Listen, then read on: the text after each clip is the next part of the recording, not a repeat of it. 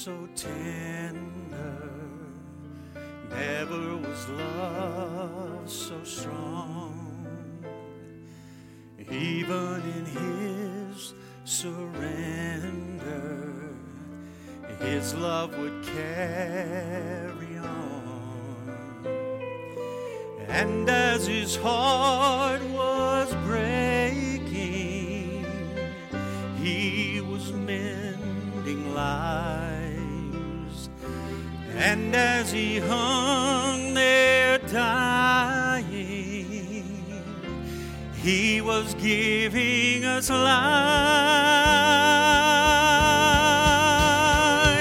So when you are tired and empty, when you can't run any longer, he'll take you to the finish, 'cause his love is stronger.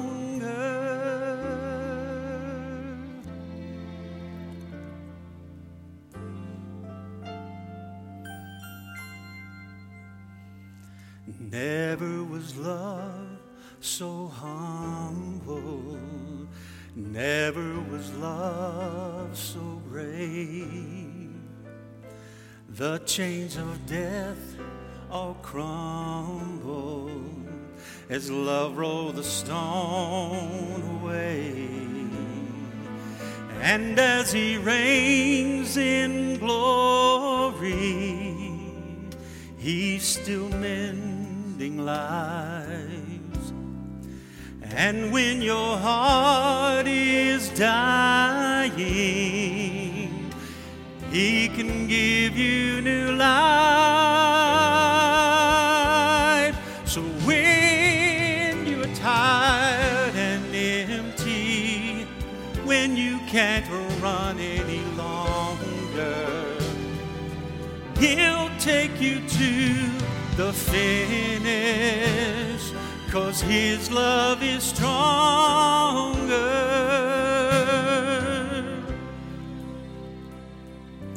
Take my hand as I take his.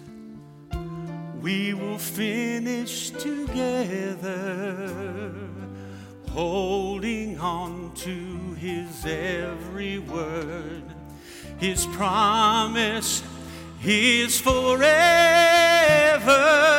and ever.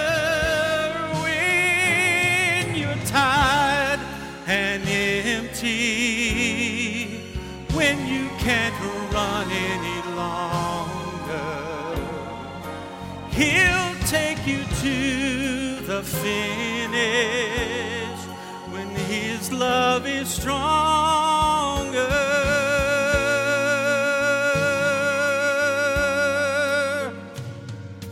His love is stronger.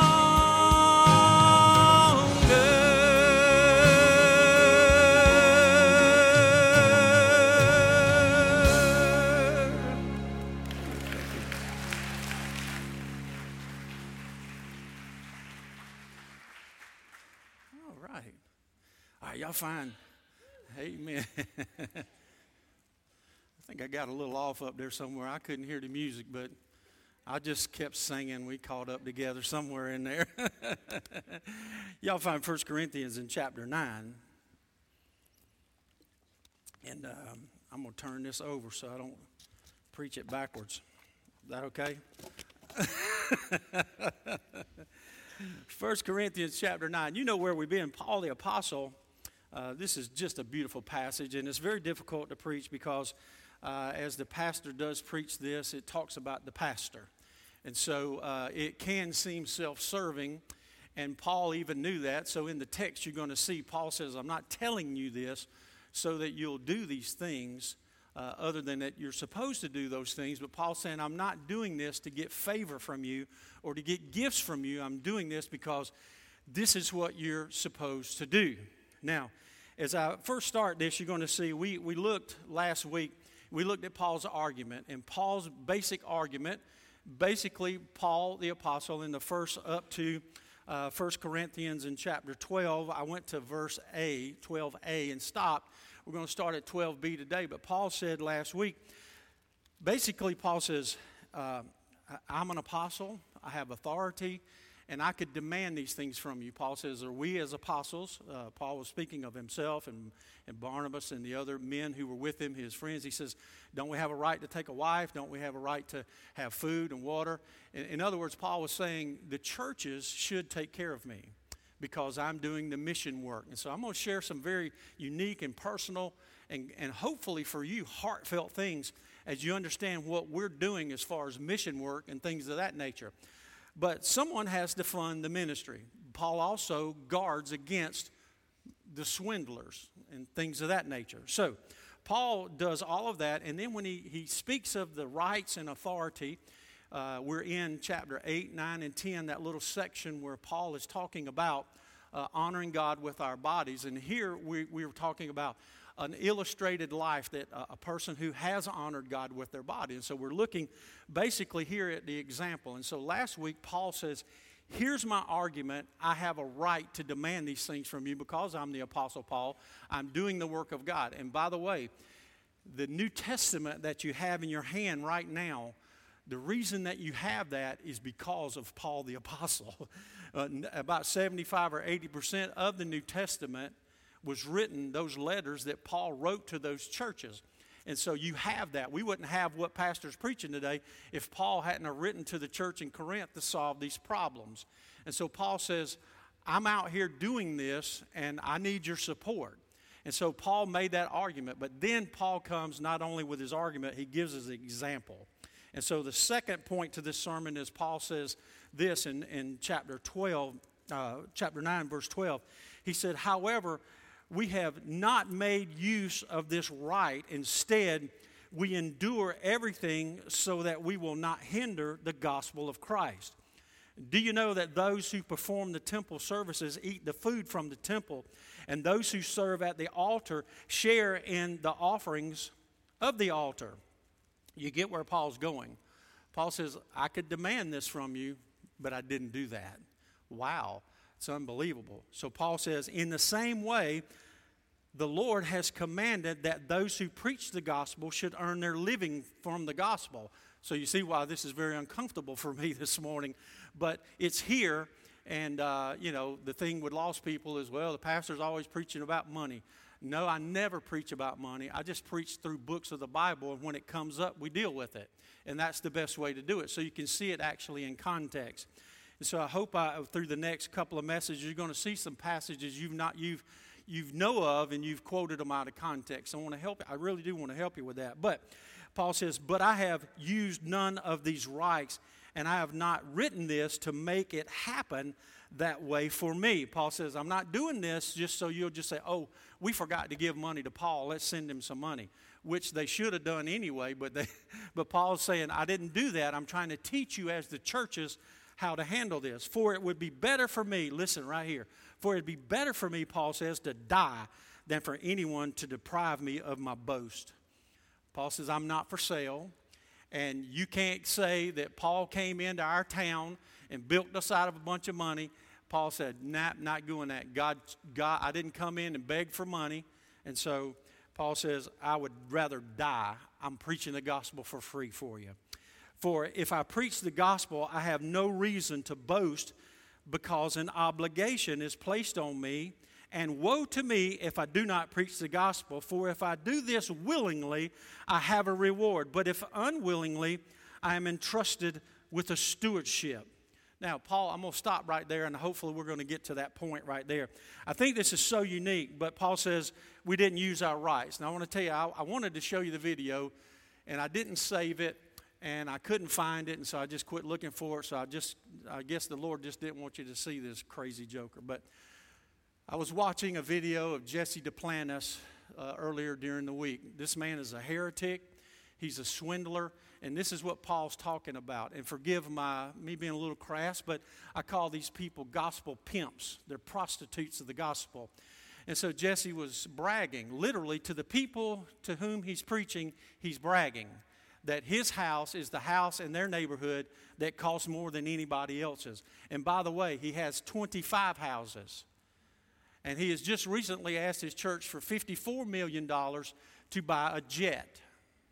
And he takes out, he said, you know how much this suit costs right here? I don't wear cheap stuff. Pulled out his wallet. You know how much my wallet costs right here? He's literally doing this in a sermon while he should be preaching the Word of God. Listen, how ridiculous can people be? How ignorant can they be?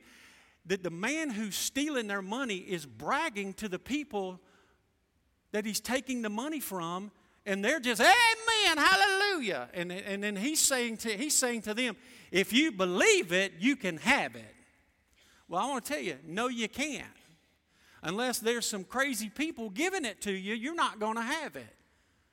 And I want to tell you, that's not a shepherd. That's not an apostle. And so this passage is very important to me. And I promise you, you won't hear Joel Osteen preaching this unless he misuses the text and uses it to take advantage of people, to say, see, I told you you're supposed to give me money. Paul says, I have a right as an apostle to ask you to help me do the ministry that God's called me to do.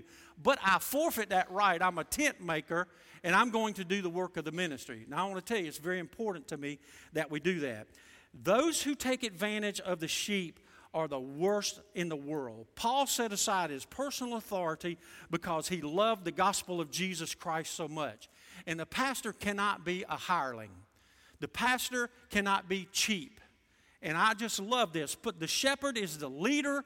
He's the protector of the sheep. He's not a pensionary. He's not a swindler. And he's not a con man. And you can cut on your TV this afternoon and go all up to the, get in the right spot on the cable, and I call them the heresy channels, and you can listen to all this foolishness. And they'll tell you, well, if you send me $100, God will give you 100-fold back. Well, no, he won't, because God doesn't bless stupidity. Why don't you send him a letter and say, you send me $100, and God will bless you 100-fold. The gospel on Paul's mind was the first and foremost thing in the mind of Paul. Whatever a man does, he is not to hinder the ministry of the gospel. Being greedy and lazy is not the work of a minister, a shepherd of the gospel of Jesus Christ. I should have got something right there, but I didn't. But in verse number 13, the key word there is the word work. It's the word ergon. He says, do you know that those who work in the ministry and serve at the temple make their living from the temple? The Levites were the people about whom Paul is speaking. The Levites and the priests did not get a lot. They did not get any land. So they took care of the temple. Now, we don't have a temple, and things have really changed since Paul the Apostle became the minister. Paul's job was the gospel ministry. A modern day pastor has to do all kinds of things because people expect that of him. We're paying you, so you have to do everything. Now, listen, I've never complained about doing anything that I've had to do because God called me to do it. And you can't rob me of my boast, as Paul says. But we're supposed to work. Unfortunately, the ministry is a hiding place for people that are lazy. Now, I might not do what you think I ought to be doing, but I know what my job is. Y'all all right? And you know what my job is because you hear it every Sunday. But this just accidentally happened. Everybody all right? This is the way it's supposed to be. Now, it's capitalism. I like that because, see, I work for Jesus, and then I get paid. And some people would say, well, Pastor, we pay you. No, you don't. God pays me. Said, I don't work for you, I work for him. If y'all get tired of me, you can get up enough folks to run me off, and that's okay too. But I'm still going to do my calling. If you fire me, my calling doesn't go anywhere. I'm still going to serve Jesus. Y'all all right? And so this is the way it works. And he says, I love this phrase. Paul says, don't you know? Paul says, don't you know? Some churches have the attitude that, well, this is their job is to keep the preacher poor, and God can keep him humble. You don't want a poor preacher because then he can't take care of his family. He can't do what he's supposed to do. So my heart, I'm telling you, when I read like 2 Timothy, the last chapter, and Paul says, everyone has forsaken me. The man of God that did everything for all the churches, and here we are many hundreds, thousands of years later, and we owe our scripture and everything else that we're doing to the Apostle Paul for what he's done.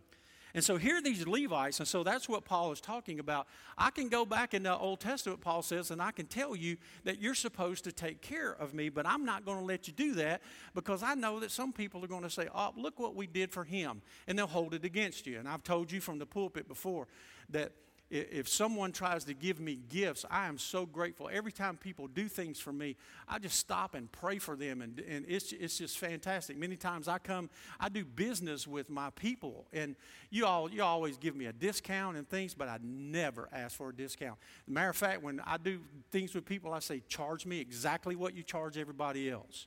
If you eat lunch with me, I'll be the first person to buy your lunch. Everybody's always trying to buy the pastor's lunch. I'll buy your lunch. Y'all all right? The pastor ought to be the one leading out, showing people. But people won't let me do it many times. I say, no, I ask you to lunch, I'm buying your lunch. I said, fantastic. But I just get so labored with preachers who are always poor-mouthing. And every time something breaks at their house, they're all over Facebook. Well, something broke, I don't know what we're going to do. Knowing good and well that somebody's going to see it and say, Pastor, I'll replace that for you. I mean, good grief. He's supposed to be leading out, and you want to. This is a two-way street. The church should take care of their pastor, as Paul says. Look at verse 14. Paul is teaching here. This teaching is backed up by the Scripture. It's okay to earn a living from the preaching of the gospel. It is. It's scriptural. He says it right here in our text. But it says, "There shall," in Deuteronomy 18, they shall have no inheritance among their brothers. The Lord is the inheritance as He promised them. See, the pastor does have an inheritance. His is just going to be a little bit later on. God's going to pay him back. And so you say, I knew a guy who was here, and I'm not going to mention his name really this time, but he had a pastor that stayed in their church for like 45 years, and it was a big church, and he stayed there for 45 years, and when he retired, they were paying him $70,000. That's it. And he said, that's the greatest regret of my life, that we just about starved my pastor. Now, some of you'd say, well, $70,000? You got to remember, here's a pastor who has no retirement, he has no stock options. He doesn't have anything. When he retired, he had whatever he saved. Y'all all right? And he stayed there for like 45 years and built this enormous church. They had more money than that. They should have been ashamed of themselves. And if I called that pastor's name, you'd know him. And I want to tell you, he was a fine, fine man. He was a good man of God. But his people let him down. And this man knew that. But Deuteronomy 25:4 says, don't muzzle the ox that treads out the corn. Y'all know what that means? You can't starve your preacher. You can't starve people that are doing things. And so, for instance, if you come to my house and work, I always do this. If you come to the church and work for free, and you're doing stuff for the house of God, we provide you lunch while you're here working. Y'all all right? Some people say, well, they can buy their own lunch. I said, no, the Bible says don't muzzle the ox that's treading out the corn. There's people that do things here that would cost us a ton. I can buy you some pizza. Y'all all right? Amen? We can buy some pizza. It's about faith and what God is doing. Listen, in verse 15, Paul chose to give up those rights, though, so as not to be deprived of his glory. Nobody controlled Paul the apostle. And here's the problem. Preach this or we won't pay you. Y'all ever heard that? Don't like what you're preaching. And I've heard people just want to get rid of their preacher. They don't like him. He's preaching the truth many times. And I've been blessed here because I preach the truth. And if I don't, y'all would run me off. You see, I got it made. I'm good to go. Nobody controlled Paul with money. Do this or we won't pay you. The preacher's still employed by God, though. You remember that? And one of the greatest things, and let me just teach you this, one of the things that causes so much trouble in our churches is the lay people don't understand that the preacher works for Jesus. See, and there's some things he can't compromise on. And I agree that there's things that the pastor needs to compromise on. He doesn't need to be a dictator. He doesn't need to be forceful and mean and ugly. But this is my pulpit, by the way. I'm the one who says who can get in here, nobody else. Because, see, your protection is my responsibility. Y'all all right? And I don't let hirelings get in here. There's been times that we didn't know it and somebody got in here and they said things that were inappropriate and I had to correct them when they were gone. But don't think for a second that if somebody got up and were allowed to preach and they preached improperly while they were doing it, I'd jerk them out of the pulpit right then during the service. I don't want to, but I would. Amen? If you use the pulpit inappropriately, it's because I have someone watching me. Y'all all right? Well, he wasn't going to get paid anyway. So you see what Paul says, I'm not getting paid anyway, so I'm not sold out to you because I'm going to do what God told me to do because you're not paying me anyway. Paul says, I gave up those rights. I'm going to take care of myself. And so, but that relationship is a sacred relationship that the pastor has with Jesus Christ. The preacher is never to be blackmailed. And I can say with a clear conscience, and I love this, for 35, 40 years, ever how long I've been doing this, I have never asked for a raise. Never.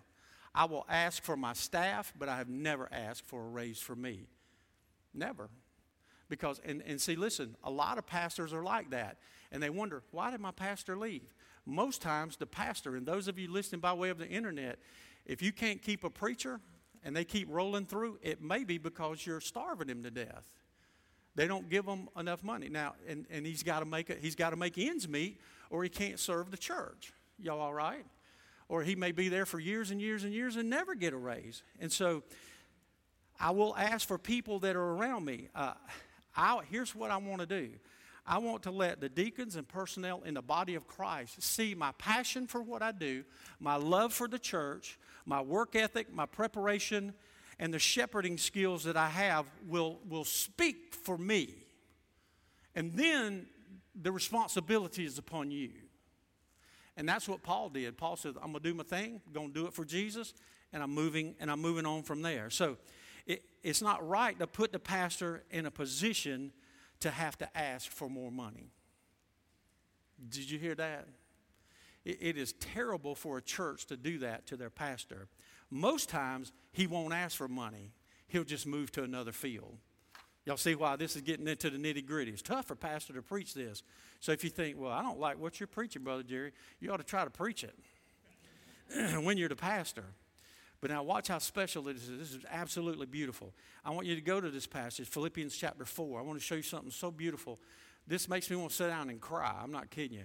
Once you think about where Paul the Apostle was and how this worked out and what I just said to you and what he said to the Corinthian church, you're going to see what the Philippian church did. I think Paul makes it very clear what his calling was. Paul says, Jesus is my boss. He also made it clear what his principles were. He said, I won't compromise.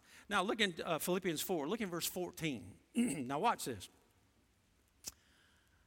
He said, yes, it was good of you to share in my troubles. When I translated the book of Philippians when I was in seminary, and it was one of the first times that I really saw the importance of context. It just really hit my heart. And notice how Paul, with what I've said, this context. Moreover, as you Philippians know, in the early days of your acquaintance with the gospel, when I set out from Macedonia, not one church shared with me in the matter of giving and receiving except you. For even when I was in Thessalonica, you sent me aid again and again when I was in need. I'm telling you, one day the churches, Galatians, Colossians, all these churches where Paul went on his missionary journey, and Paul said, not one church shared with me in the gospel ministry. This was the greatest apostle, evangelist, Christian since Jesus himself was on earth. God used this man to change the entire world, and it's still happening today. And the only church that got credit for helping the great apostle was the church in Philippi. I mean, goodness gracious. Now, put this with us. Put it in our lap. When I told you last week that we had money, $7,000 to send to our missionaries, I want to tell you my heart was elated because I had been in the book, and then I'm looking at this and I'm thinking, these missionaries are doing kingdom work and they are relying upon us. And we're giving certain percentages of our budget for that. And you want to know why? Sometimes people say, boy, God has just blessed Woodlake. I'm going to tell you why. That's why right there. Because we don't just selfishly pull in the tithes and offerings. If we've got something a little bit extra, we just take care of us. No, there's people that are counting on us. We've got missionaries that have to, the Brown family in Burkina Faso, they have to collect their water on the roof. And then we complain like a bunch of crybabies about everything. Man, I get to complaining sometimes and thinking, Lord, this ain't right. I could do this and this if I had that. And the Lord's like, good grief, Dallas and them are doing Sunday school on a dirt floor. Y'all all right? The Brewskis have to fight the government, and when you send something to them, it goes through customs. You got to go pay customs off, and by the time you get it, something that costs $20 is $500. But they need it. And Paul says, listen, and then watch what he says. He says, verse 17, not that I'm looking for a gift, but I'm looking for what may be credited to your account. I've received full payment and even more. I am amply supplied now that I've received your gift from Epaphroditus. The gifts you sent, they're a fragrant offering, an acceptable sacrifice pleasing to God. And my God will meet all your needs according to his glorious riches in Christ Jesus. There's the passage, and there's the context. We say, oh, well, God supply all my needs according to his riches and glory in Christ Jesus. Not if you're shopping like a maniac and spending all your money. The context of that passage is this, that we're doing God's business. I have never felt that giving my tithes to the church and giving to missionaries was a waste of money, because I know good and well it's going to come back. Y'all all right? This is not a magic bullet passage. God will supply all of your needs according to his riches and glory in Christ Jesus. Not according to your will, according to his riches and glory in Christ Jesus. He supplies your need. And you'll be surprised when we really get down to it what a need actually is. Listen to me. If you're old enough to remember this, some of our older folks, do you remember ever having to sharpen your razors to shave your face? Lane said yes, so there's my backup right there. I got a razor at home I just bought was $26. I got 5 packs, and on each razor's got 5 razors and a slippery thing so it slides across my face real nice. Have y'all ever shaved one of those little Bic razors? You're not shaving, you're just jerking the hair out. You see, and then here I am in the shower, man, I'm just shaving away. I'm just like, goodness gracious, I could shave a buffalo with that thing. It's so sharp. I'm telling you, and then you say, boy, I got all these needs. Good grief, how awesome is that? Anybody had a hot shower this morning? I'm going to tell you, I wouldn't be standing here without that hot shower. Hot water is a good thing. And we just whine and complain. Think now, Paul's going from place to place to place to place. He's not taking a value crash. He's not taking Delta. He's walking or riding a horse or a camel. And he's going from place to place, and he needs hygiene items or whatever, washing by the river, wherever he's at. And Paul is concerned with the ministry. In verse 15 here in our text, and in Philippians 4:17, Paul says, I'm not saying this so that you'll help me. I just want you to know, thank God for you, church in Philippi. God meets our needs in ministry. Paul says that he would rather die than lose the ability to boast as he preaches the gospel for free. I ain't doing that, so y'all just get over that. So, you want to know what kind of guy Paul was? In 1 Corinthians 16, we're going to get to this. Now concerning the collection for God's people. Do what I told the Galatian churches to do on the first day of the week. Every one of you should set aside a sum of money in keeping with the income, saving it up so that when I come, no collection will have to be made. Then, when I arrive, I will send letters of introduction to the men you approve, and we will send your gifts to Jerusalem. In Galatians 2:9 and 10, James, Peter, John, those reputed to be pillars, gave me and Barnabas the right hand of fellowship when they recognized that the grace of God was in me.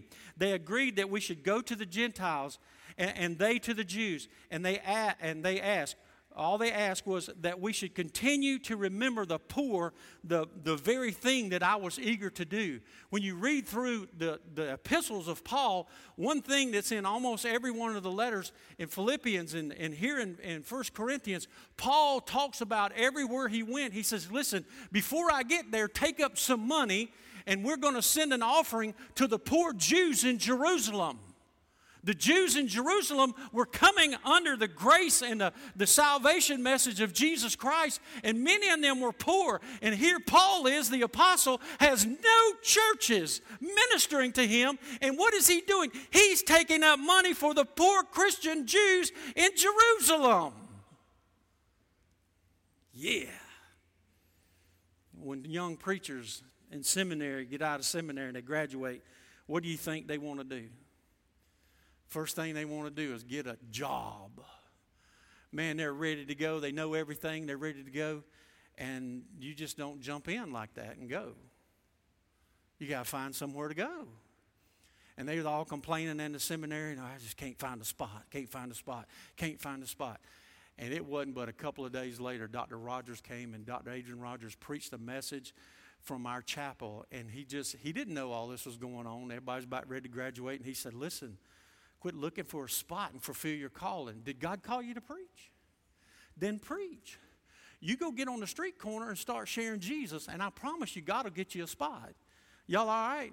When I came into this area many years ago, my wife, a physician, she went, I helped her get her medical practice started. But when I came here, guess what I did? I joined the church. I got busy. Guess what? I worked so hard, and here I was, a trained pastor, working in that church for free. And then the people said, hire this guy. Y'all all right? Hire him. And then I began to work with the church. Guess what? They hired me part-time.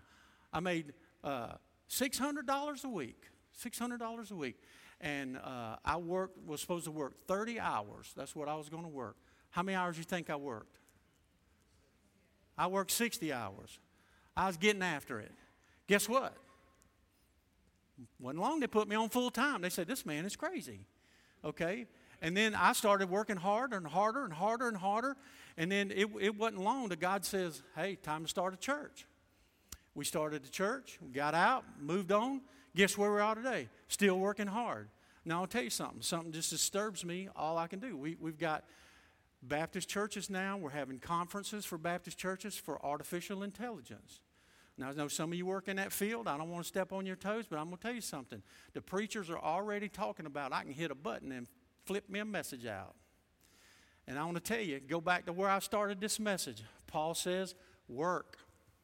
Work. Artificial intelligence does not know who's going to be here this morning. I want to tell you, I believe in sacred preparation. When I go in my office, I shut the door and I tell my staff, and I've told them before, don't interrupt God. If the door's cracked, you can come in. Knock and come in. If it's shut, don't bother me. Because I'm talking to Jesus, and I'm talking about what Jesus wants me to know for you on Sunday morning. It's called sacred preparation. And we've got some lazy cotton-picking preachers out today that are hitting a button and running their messages out. And in 1 Corinthians, do y'all remember what I preached from verse 18 and following? The Lord says, Paul quotes Isaiah 29 where he says, I will destroy the wisdom of man. I will destroy the intelligence of man.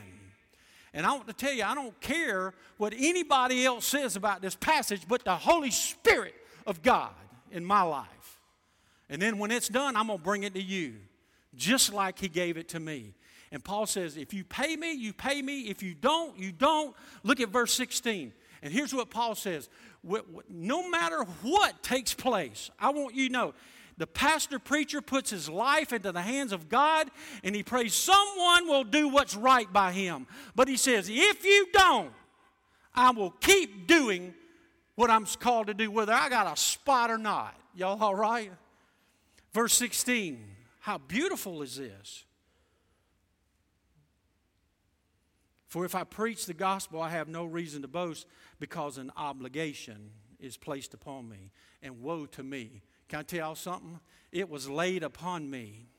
The word means necessity is laid upon me. It means to impose or to impress, to press down. The word for necessity is anarchy. It's the English word angle. Now, it's a necessity. How many of y'all got straight arms? Straighten it out. Look at it. It's still not straight. And it's got an elbow right in the middle of it. Amen? So can y'all imagine drinking coffee without a bend in your arm? As much as y'all like coffee, some of y'all be trying. It's the word necessity. Angles are a necessity. And Paul says, this was a necessity that was laid upon me. Can you imagine living without bending your arms? It's a necessity. And Paul said it was upon me. And Jeremiah got frustrated. And Jeremiah was reaching out to God's people, and they wouldn't listen. They were rebellious. They were that clay that was so hard you couldn't mold it. They wouldn't do anything. And Jeremiah says, Lord, I'm sick and tired of being ridiculed. I'm tired of them throwing rocks at me. I'm tired of them putting me in a pit. As hard as I've preached and as mean as people have ever been to me, I ain't never been put in a pit. And Jeremiah says, I ain't preaching anymore. I'm done with this. Not going to do it. I quit. And then he comes back in the next verse. He says, I couldn't do it. I got a fire in my bones. Something deep down inside of me has got me all stirred up. And the Lord says in Hebrews 5, 1 through 4, the last part of it says, only God can choose a priest, and God is the one who chose Aaron. I will tell you, you didn't choose me. My mama didn't choose me. My mama didn't call me. This is not a job. I don't come here because I want to. I don't come here because I love it. I come here every day, and I come to preach the Word of God to you because the Son of God called me to. And He laid a burden on my heart. And have you ever heard a preacher that didn't have a burden on his heart? Man, I'd rather listen to a sports announcer than a preacher that has no passion, no love. You can call it an unction, an impression, heralding the truth. Some of y'all call it throwing down. It don't matter what you want to call it. Preach. Be compelled. Do it with passion. Do it like God Himself has summoned you to do it. When you go in your Sunday school class, a necessity has been placed upon you to preach the Word. Can I just tell you something?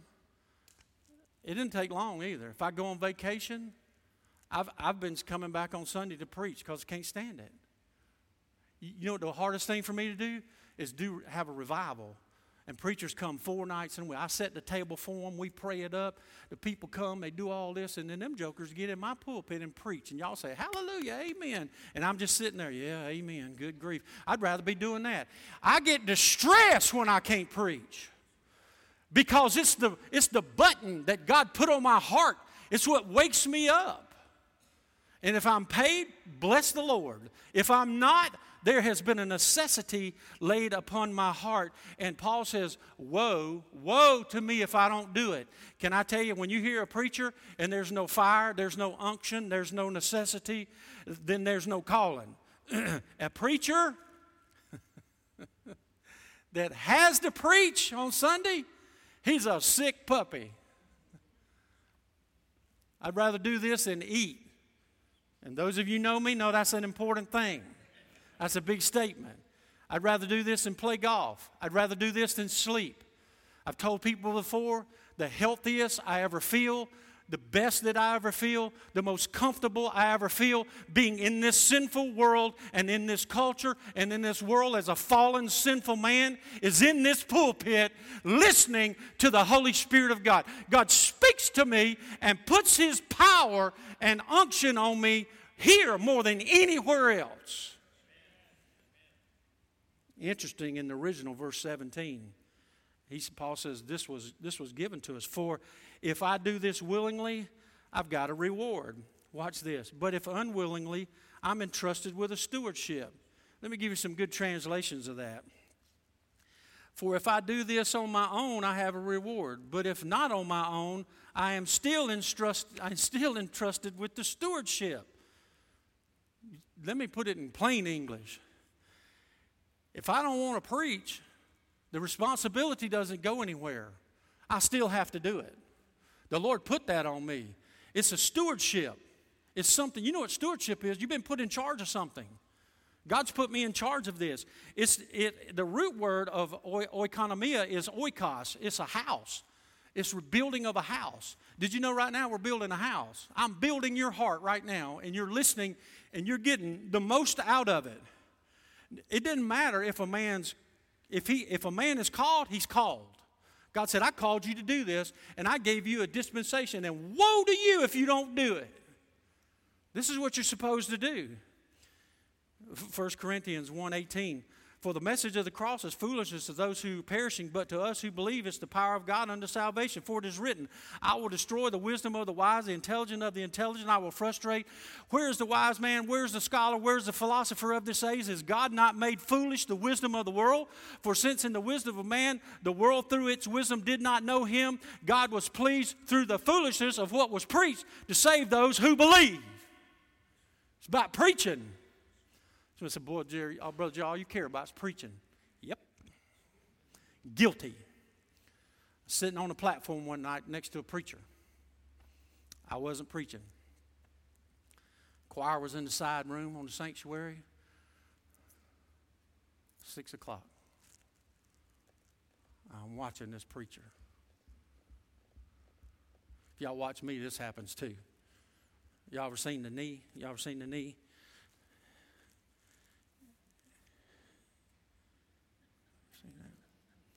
If you see that, stop talking. You know what I'm saying? This old boy was about to lose his mind. 6:02, 6:03, 6:04, 6:05. The choir always started the service, so he's waiting on the choir. And then he looked at me. He kept looking at his watch. I was like, this joker about to have a fit. Now here's what he said. I wish they would come on so we could get this over with. Woo! Let me tell y'all something. If Jeremy had the choir back there and they were getting ready to come out and I'm preaching afterwards, I'll wait till everybody's in there dead so I can preach. I went over here not too long ago to the town hall meeting over there, and we had outside preaching. And I told them, I said, it's fixing to rain. Are we going to preach or not? Are we staying or not? And they said, we're going on. We're going to pray to rain somewhere else. All right. Me and Jeremy was over there. I stood there, and nobody moved. I thought, well, if I ain't going to move, I'm going to preach. And it started pouring down rain. Next thing I know, the tents were blowing away. And I was like, now finally I said, all right, y'all can go. And they took off running. So I was like, nobody's going to call it. The preachers wanted to preach. Yeah? A chill ran through my body when the preacher said, let's get this over with. Y'all see, I'm trying to get in everything I can. It's 11:51. My time's coming to an end. See, I'm not going to get you again until next week. See, what I want to do is pour this in your heart. Y'all all right? I witnessed to a man this week that was Muslim. Y'all know what I wanted to do? In the name of Jesus, I wanted to open up his chest and jump in his heart and go with him. I have what he needs. And I filled him full of everything. I talked to him about Isaac and Ishmael. I told him about Isaac was the son of promise, that he was on the wrong side. I told him about Jesus. How do I witness to a Muslim, Brother Jerry? Tell him about Jesus. It's about the gospel of Jesus Christ. Paul has given us this invitation. The preaching of the gospel was exactly what was on Paul's mind. Paul says, if I preach voluntarily, I have a reward. If not voluntary, I'm simply discharging the trust committed to me. I don't want to just distrust. I just don't want to just give this away. Paul said this was entrusted to me. The Greek word, the root word of that word entrusted is the word pisteuo. It's the word for faith. Literally, Paul said, God has faithed. F-A-I-T-H-E-D. God says, I entrusted the gospel to you. The Lord has given Jerry Gray, little fellow from South Augusta, trusted me with telling you the truth. Thank you, Jesus. Do your job. There's 2 ways to deliver packages. I saw the UPS man, the Amazon man this week. I can use a hymn book. Y'all all right? I just use this empty box. That's better. Got the little pad. Come up to the door.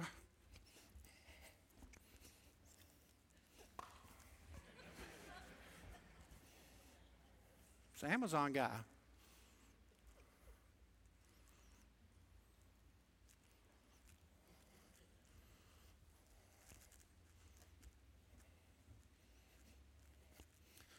Carol, could you sign here? Absolutely. Oh, thank you so much. All right. There's your Victoria's Secret stuff. So, okay, so now there's some. What's the best way to deliver a package? I got a package up here. The preacher comes, he's not prepared, and he just throws it out. Let's go to lunch. Or I can come and bless the Lord, think that I've got something from Jesus Christ for you. And it's going to change your life. It's going to change the preacher's life.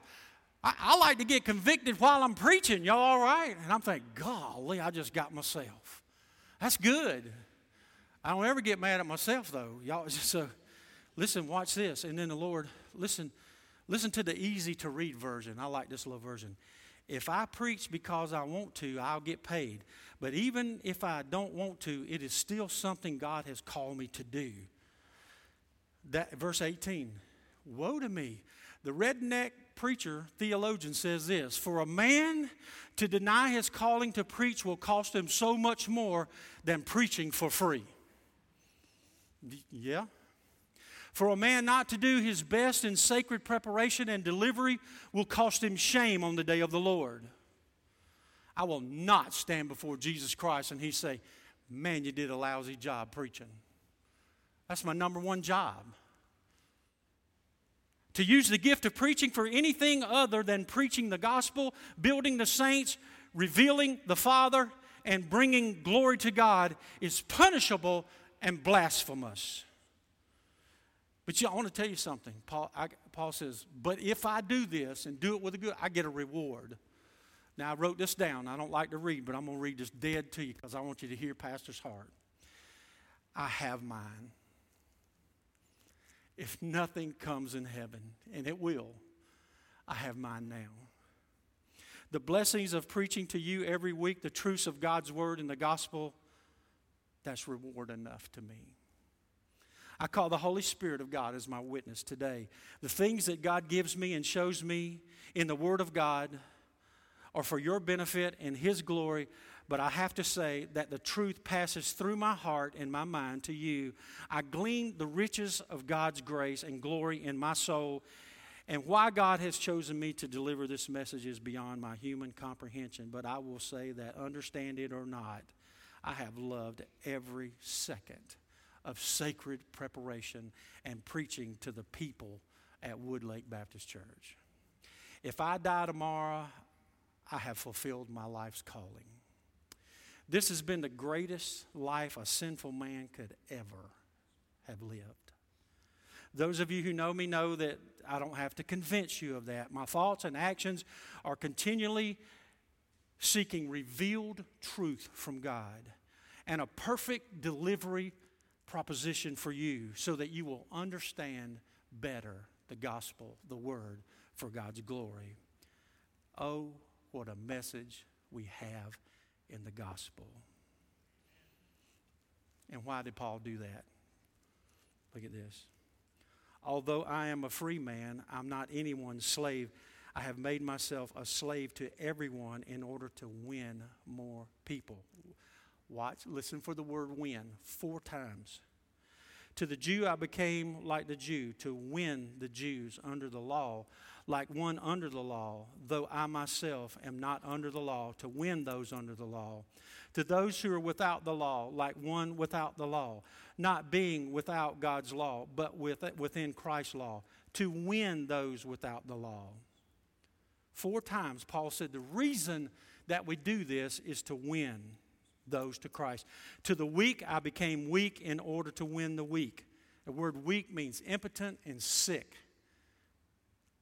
Y'all know anybody that needs Jesus is sick? If you'll bear with me, I'm going to finish this, okay? We can go to chapter 10. I have become all things to all people so that I may be every possible means to save some. We could translate that win as well. Now, I do all this because of the gospel. It's the gospel. So that I may become a partner in its benefits. You see what Paul just did? He said, the reason I'm doing this is to get benefits from the gospel, but not the people. Now, the last point of the sermon is the invitation. And I'm just going to read through this and comment on it, and then we'll go to chapter 10 next week. Don't you know that runners in a stadium all race, but only one gets the prize?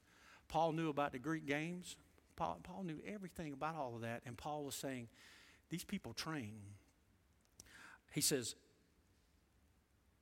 in such a way to win the prize. Now, everyone who competes exercises self-control in everything. However, they do it to receive a crown that will fade away. But we, a crown that will never fade away. Paul's talking about our rewards now.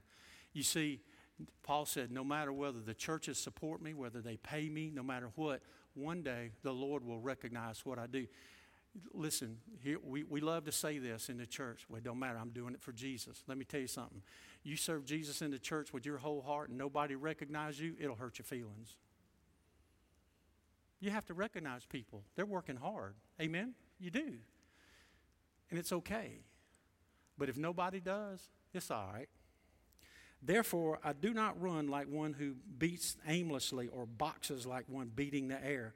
Paul says, I'm not doing this for silliness. This is serious. Instead, I discipline my body and I bring it under strict control so that after preaching to others, I myself will not be disqualified. Paul says, I want to invite you. See, Paul's using that illustration of a runner, an athlete. And Paul says, hey, here's what I want you to do. He says, I want you to discipline yourself. I want to be healthy. I want to be strong. And what's frustrating is the older I get, the harder it is to do that. But I want to be ready on Sunday morning for you. And so I don't want to be unfit. I don't want to be a castaway. I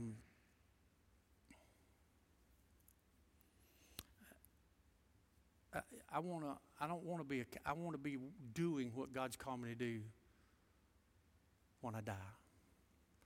Now, one of my favorite preachers, if you can find his books, you read them, they're good, John Bisagno. When John Bisagno was a young man, he had heroes, preachers. So did I. And I've never tried to copy anyone else, but I love to hear good preachers, you know, a guy who's really, and if you're a preacher and you prepare the word, when you listen to a preacher, you know if he's prepared or not. Yeah, you know. And when I hear a guy and he's not prepared, it irritates me. I want to go bop him in the head. But John Bisagno had heroes. He wrote like 20 names of these preachers in the front of his Bible. And his daddy was a preacher too. And his daddy told him, said, John, you're gonna find out something terrible. He said, these are all your heroes, but some of them are going to fall. And so he kept that Bible, and through the years, every time one of those preachers fell and didn't finish and became a castaway and disqualified himself, he marked them off. And the last I heard, there was only like 2 or 3 preachers on the list. Gosh. Let's do what we do for the gospel. Honoring God with our body. You want to honor God with your body? Hang in there. Stay holy, as clean as you can, and do what you do for the gospel of Jesus Christ. And whether we get recognized here or not, Jesus Christ, one day you'll stand before him and he'll say, well done, good and faithful servant. And he will bless your socks off. Amen? All right, let's stand to our feet. Lord Jesus, thank you